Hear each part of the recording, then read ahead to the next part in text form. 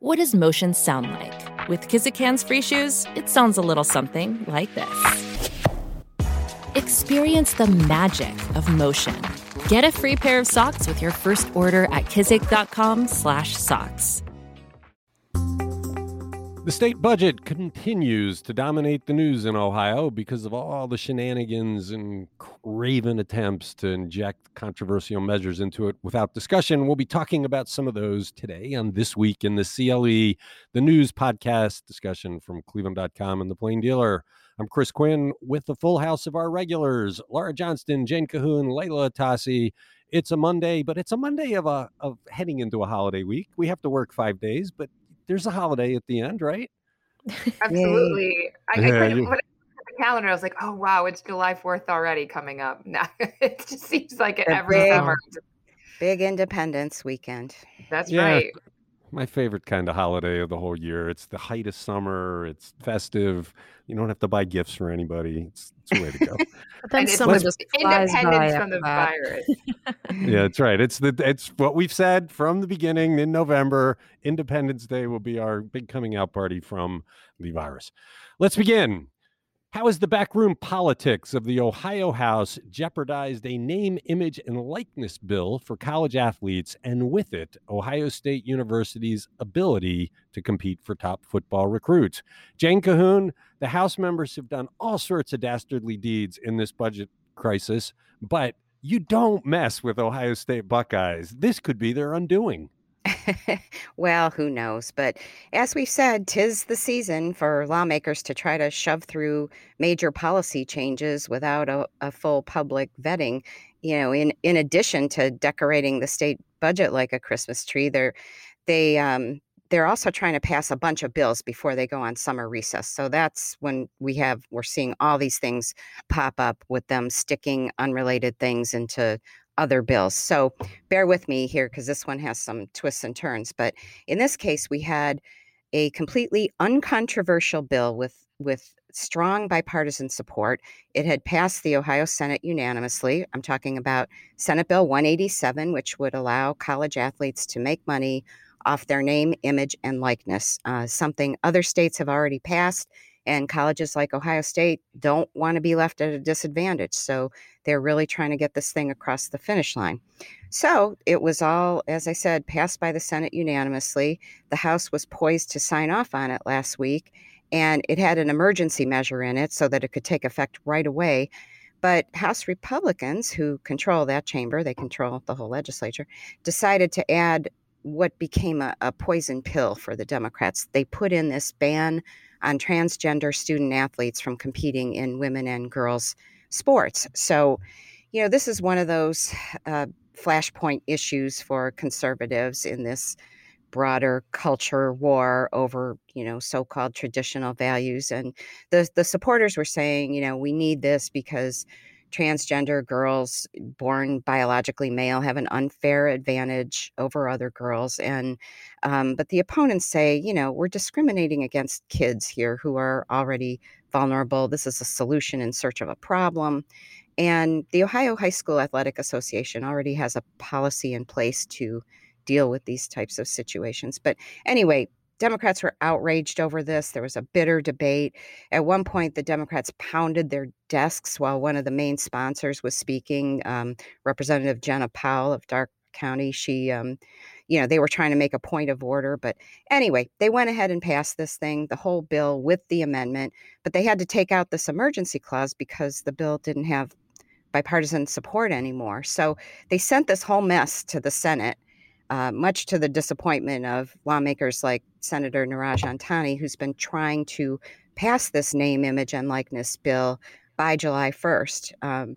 The Senate leaders made it clear they didn't like the idea of putting this transgender ban into the bill without a full set of hearings so it could be vetted.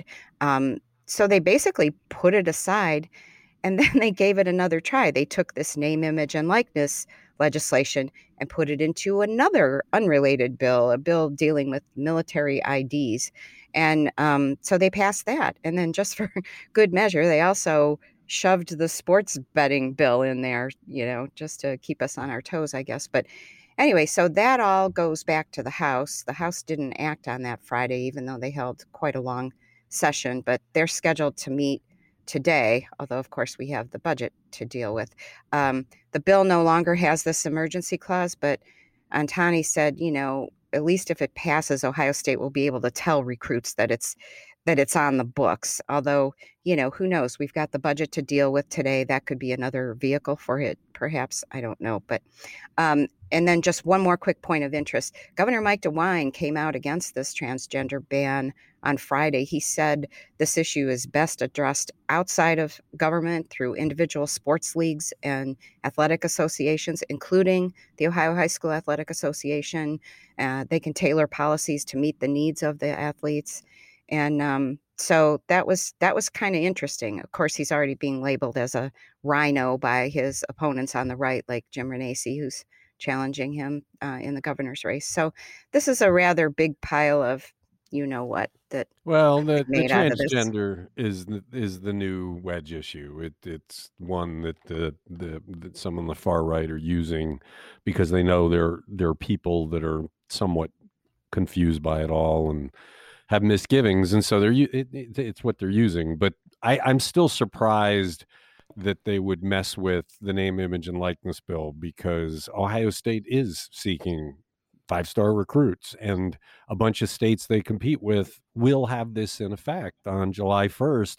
And I don't care what you say when you talk to them, you haven't put up the goods. It's a surprise that they torpedoed it. So the name, image, and likeness bill that started as a name, image, and likeness bill, that whole thing will probably be passed in some other legislation. That's what's going to happen. Yeah. Either the one that the Senate put it into, this military ID thing, or, as I said, we've said they've put plenty of things in the budget, so that could be a possibility. So we'll just have to watch. I mean, they're determined to pass it, but yeah, I'm with you. It's like, why? Why take something that is so universally supported and muck it up? And regardless of how you feel on this issue, I've said this so many times, these bills should get a vetting. They should be heard. Both sides should be able to weigh in. I mean, this is just not the way to do business, but they do it all the time. The danger. I'm sorry. Go ahead, Leila Tassi. So we've talked over and over again about the single subject rule, which says that no bill shall contain more than one subject, and that should be clearly expressed in the title. But this bill, the bill that the transgender issue ended up in, and like half of the stuff shoved into the budget bill are all clearly in violation of the single subject rule. So how does that get enforced? How does one challenge a bill on the grounds that it violates that rule? Jane, I was wondering if you know that from your long history. Well, you gotta file a lawsuit. I mean, like the ACLU has challenged, things like abortion restrictions that they've stuck in there, and there's just a mixed record of success in doing that. Takes a lot of money, takes a lot of time. On this transgender thing, they could probably say, well, this deals with athletes, as does the name, image, and likeness thing. So there's We had a pretty long discussion about that, I think, on a day you were off last week, Leila. There is the danger, though, Jane, of if you put this into the budget bill, we discussed this about it's so egregious that the Supreme Court might have no choice but to start peeling things out. If they put the name, image, and likeness into the budget bill, you could jeopardize it because there's so many things in there that get in the way of that, right? Right. But then I guess you have to think about who would challenge that. Would anybody challenge it? But if you challenge the budget bill overall, if different parties go in and say, look, this is ridiculous, and the Supreme Court is considering a bill that has, what was the latest number, 28 pieces of separate? Oh, at least. That, that they might just say, we're rejecting the whole thing. You can't do any of this. I mean, you'd have a hard time saying the name, image, and likeness is budget. There's certain things you could say is budget, but you can't. There's nothing about budget in that. So I don't know that they've ever thrown out an entire state budget. But we've never had one this egregious either. Well, I don't know. We could go back and find some pretty egregious ones. Actually, that would be a good story, wouldn't it? Oh, no, right. Another assignment. All right, you're listening to This Week in the CLE. Has the era of wine with DeWine come to a formal end? Laura Johnston, you started talking about this about a month ago. Have these things reached their natural conclusion, that the huge audience that things had has gone away to where it's only a few hundred and they're mostly active in the comments saying crazy things? So what's the story here? Yes, officially after 168 briefings, Wine with DeWine is coming to an end. It's the end of an era. The most watched coronavirus news briefing was April 27th, 2020. That's 155,000 people saw it on the ohiochannel.org and its YouTube and Facebook pages. That doesn't reflect all the people who watched him on TV stations that carried that Ohio Channel feed or assumingly watched it on cleveland.com. Compare that to 406 people last Thursday when DeWine was live online. And he's been doing for the last 5 weeks, he's been basically introducing the Vax-A-Million winners on Thursday mornings, the morning after the drawing, and also talking about some other things. But it wasn't that 2 p.m.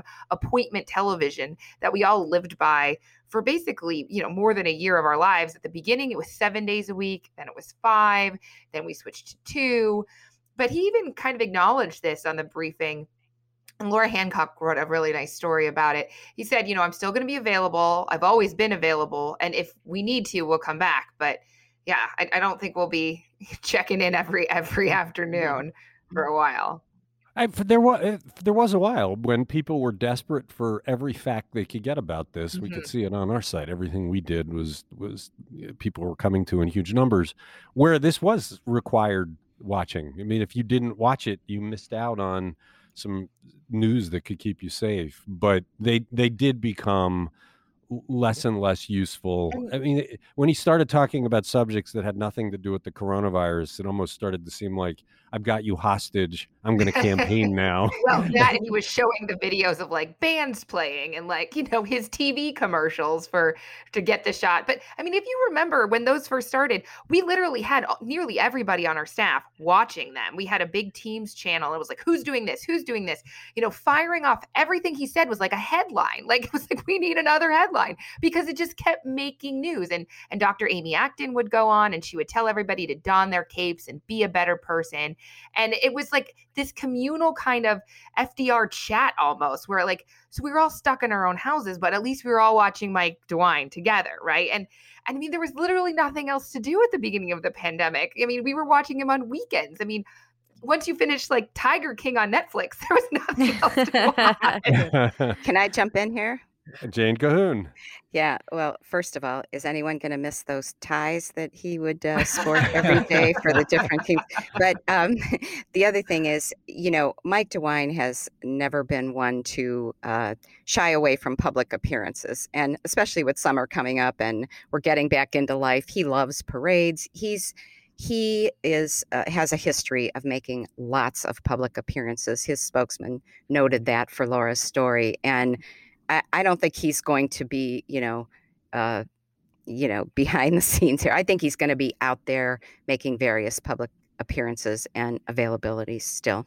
No, he probably regrets that he's lost the big audience. Leila Tassi.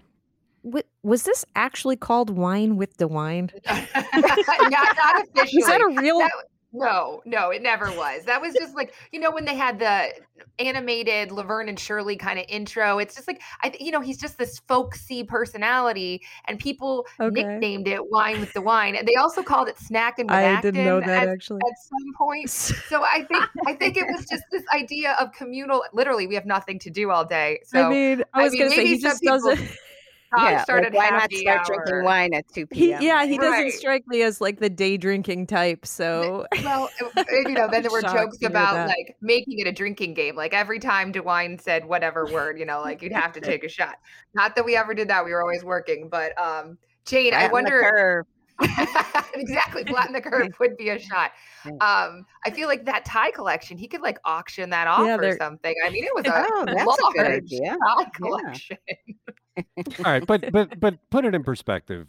During a period of great angst by the people of Ohio, Mike DeWine and for a time Amy Acton got in front of Ohio every day, a calming influence, providing information, soothing words to get people through. And I don't think anyone's going to forget that. I mean, that's what the purpose of it was. It got co-opted by nonsense at some point. And let's not forget, it was the daily defense of the unemployment system by John Husted. That was part of the entertainment. But it was something that you would expect from a leader or hope from a leader to try and soothe the anxiety of the people that they serve, and he did that. So absolutely. And I just want to add that obviously he took questions every time. I mean, this was never like him standing up and being like, that's it, other than his primetime addresses. He always took questions from reporters.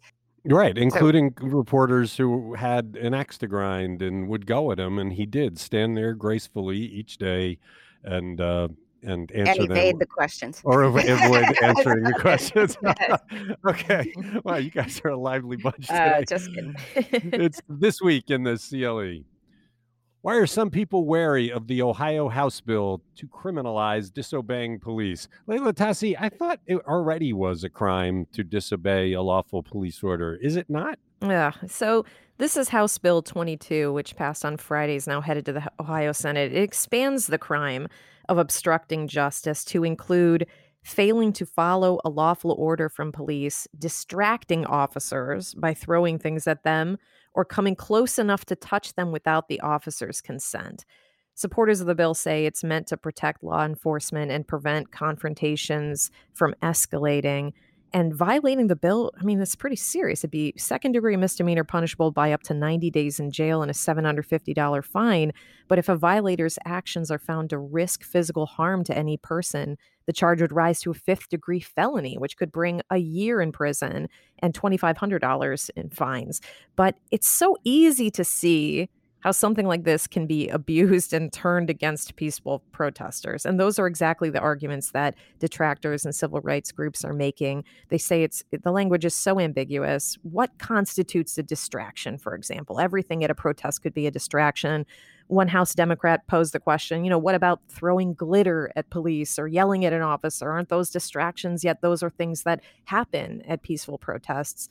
Interestingly, I thought this was interesting. State Representative Shane Wilkin, a Highland County Republican who's co-sponsoring the bill, offered the scenario in which a protester who's standing nose to nose with a police officer is then pushed by someone else into the officer, leading to a police response. And he says, about an arm's length from the officer is what we're asking for to avoid gas being thrown on the fire. This is for the protection of both parties. But I kind of feel like that example actually perfectly makes the case against the bill, because what if it's police officers who are breaching that arm's length distance? You as a protester are still in violation of the law. And he suggests, if someone pushes the person into the police officer, that's not the fault of the person who's been pushed, and yet they are still violating the law. There are just endless ways that law enforcement can take advantage of the ambiguity of this to unduly arrest people. That's my take on it. So what do you think? So what's a lawful order? Like if a cop tells me to kill somebody, that's not a lawful order, but anything that's not a crime is a lawful order. When you see things like you have to obey a lawful order by the police, I don't know what that means. I don't know either. And I can imagine a scenario where the police are sort of forcing groups en masse out of places because the people are trying to avoid breaching that gap, that arm's length gap between them. And there's so much that's ripe for abuse here. And man, we'll have to see what happens with it then. Yeah. You're listening to This Week in the CLE. Last week was a whirlwind of secret moves to shove controversial and questionable policies into the state budget so that they wouldn't have to be discussed in hearings and committees at the State House. What's the deadline for this budget, Jane Cahoon, and what do we expect in the meantime? Well, they're supposed to have a conference committee report this morning as we speak, in fact. And then the House has a session scheduled for 1 p.m., and the Senate has a session scheduled for 1:30 p.m. But, they hardly ever start on time. So it could be one of those marathon days if they haven't gotten all their ducks in a row. And they tend to go into caucus and chat behind the scenes and scheme and maneuver and so forth. But it's going to be a Herculean effort for us to track all of the things that they have tucked in there to see if they remain in the budget or whether they add more. Another thing to keep an eye on after the revenue forecast started to look a little rosier.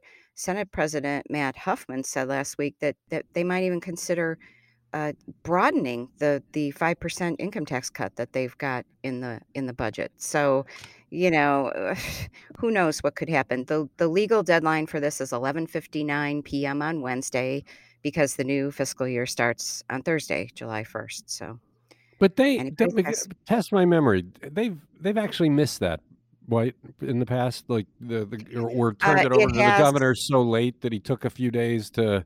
Yeah, and they've passed like a patchwork, temporary thing to get them through. But I don't know if that's going to happen this time. They seem to be determined to get this done before the deadline. And But gosh, the fact that they might even act on it today, 2 days before they legally have to, is something. But the governor does need time to go through to find all the sneaky things they put in to decide whether or not he will veto them by line item. Because it's a budget bill, he has a line item veto, right? Yes, he does. So, So as he may Amelia need. Sykes said recently, Governor, ink up your pen. There's a lot. There's a lot in there. So, yes, he So does need time. he might need more than a couple of days to figure out what all is in there. We certainly will. It's this week in the CLE. Why are people ages 12 to 30 not getting vaccinated in large numbers for the coronavirus? And what might that ultimately mean for everybody? Laura Johnston, that Delta variant is taking over the world. It's a scary, scary evolution of this virus. And young people are actually getting it, right? Yeah, absolutely. I mean, that's spreading the fastest. And I'm really intrigued by this question because when I kind of thought about it, I was like, young people are the do-gooders, right? They're idealistic, to be the first in line to want to help society. So why are they not getting vaccinated? We have rates through Thursday. Julie Washington did a story for us. It was 39% for those in their 20s, about 30% for those ages 12 to 19. I can understand if you're still a kid and your parents, that's a different situation. But if you're in your 20s, it's your own decision. And I guess there's just a lot of reasons, and a lot of it has to do with infertility. There's these rumors that are spread on social media that you could be infertile if you're vaccinated. And I think that is probably affecting a lot of young women.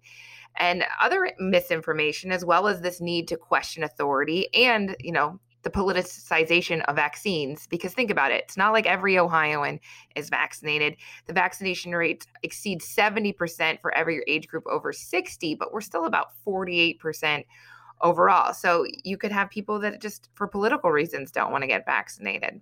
Well, it'd be interesting to see whether if we get a wave of it in this country. It's taken hold big time in Great Britain and some other places. But if it goes as it is predicted to go in the United States and really starts to create some pockets of surge, whether that might impress young people enough to go and get the shot. Yeah, I think it'll have to hit people their own age, right? If they have this I'm invincible, I'm young, I'm healthy kind of idea about themselves, and they think only old people die, so I don't really care. I mean, if people their own age start getting sick, you think that they're gonna watch that and see that and say, okay, I'm gonna get vaccinated now. Okay, you're listening to This Week in the CLE. Armin Budish said when he was first elected county executive that the county had no borrowing ability because it was tapped out. But now he says he can borrow about $1 billion. Layla Atassi, what's the real story? Well, this is another good one by Courtney Astolfi. This all stems from Budish's State of the County speech, earlier this summer when he got a question from a viewer who turned out to be Republican candidate for county executive Lee Weingart. Weingart asked how the county intended to pay for a $500 million new jail when the county's already buried in debt and has zero capacity to borrow more. And Budish immediately took offense to the question. Perhaps he was guessing who asked it, because he said that the questioner had no idea what he was talking about, and that in fact the county has plenty of debt capacity, $1 billion worth, in fact, and that Budish wouldn't need to seek a new tax to pay for a jail. This, however, as you said, seemed to be in just stark contrast to what Budish had to say when he came to our reporters and editors in 2015 at the start of his first term. And he said that At that time, the county had tapped out its credit card and would have to rethink a number of projects that were on the horizon because the county would be saddled with debt for at least the next decade at that time. He said the same thing to county council at the time and blamed the problem on the administration of his predecessor, Ed Fitzgerald. So Courtney took a dive into the topic to figure out why this turnabout. And she discovered that although the county currently has $1.26 billion in debt, by 2027, almost half of that debt will come off the books. Listeners can read her story for all the great detail on the debt itself. But in the meantime, the county can legally borrow more, but it's a question of whether it's wise to do it. The county says the budget has been balanced every year. The reserves are strong. They refinanced some of their debt and saved millions of dollars that way. So the county's in a good position to borrow more. But Courtney poked a lot of holes in that argument. The general fund was not balanced in 2018 and 2019, according to budget records. And though there was a surplus in 2020 due to reduced pandemic expenses and this big infusion of federal aid, Buttigieg's budget director in May said the general fund was projected to end 2021 with a $20 million deficit. The county's bond rating is still decent, but it's been downgraded after the county took on debt for the Rocket Mortgage Fieldhouse and Metro Health projects. And without federal COVID relief funds, the county reserves would be dwindling. So yeah, the county can take on new debt, but should it? How would the county pay it back? Those are questions that have been laid at Buttigieg's feet, and we'll have to see how he answers those. Well, he's a little bit between a rock and a hard place. He couldn't have foreseen, or maybe he could have in 2015, what was ahead. But this year, one of these days, the deal to greatly renovate Progressive Field is going to come out. That's going to include county money, city money, possibly state money. So, how do you justify spending money on that if at the same time you're saying we're broke, we have no borrowing ability? People are going to say, why are you using your limited resources then to help a baseball field? He's going to be in a tough spot. That's going to be very controversial when it breaks because, of course, it's a mayoral election year. But I guess he has to be able to be able to provide money for Progressive Field. He's going to have to be able to convince people that their budget's okay, even though, as Courtney has shown, it's really not. So good stuff. Right. Check out Courtney's story on cleveland.com. You're listening to This Week in the CLE. How do Ohio lawmakers want to use a third of that big batch of coronavirus aid dollars that Ohio received from the federal government? Jane Cahoon, they're going to try and help business with this, huh? Yes, they certainly are. They've approved plans to use that money to repay the feds $1.5 billion that the state borrowed, to help pay this unprecedented number of unemployment claims that they got during the pandemic. This is a big chunk of the more than $5 billion Ohio's getting from the American Rescue Plan. So House Bill 168 passed a final House vote Friday, and it now heads to Governor Mike DeWine. He's the one who first proposed using that money out of this more than $5 billion that Ohio expects to get from the COVID relief money. So yes, this does make employers very happy because they're not going to get burdened with this. If Ohio doesn't pay back the loan by September, the feds would begin charging interest, and so the employers, it's just a ripple effect on employers who pay the premiums and so forth. But, so let me ask you this, though. So he's willing to take a gigantic block of money to help employers with unemployment, but he's the same guy that took the $300 a week away from the employees who are unemployed. Yes, he is, Chris. So what's your point? Well, it's an interesting comparison. That's a huge expense that is coming off of the employers, but he's kind of stuck it to the people who are in the hardship of not having jobs.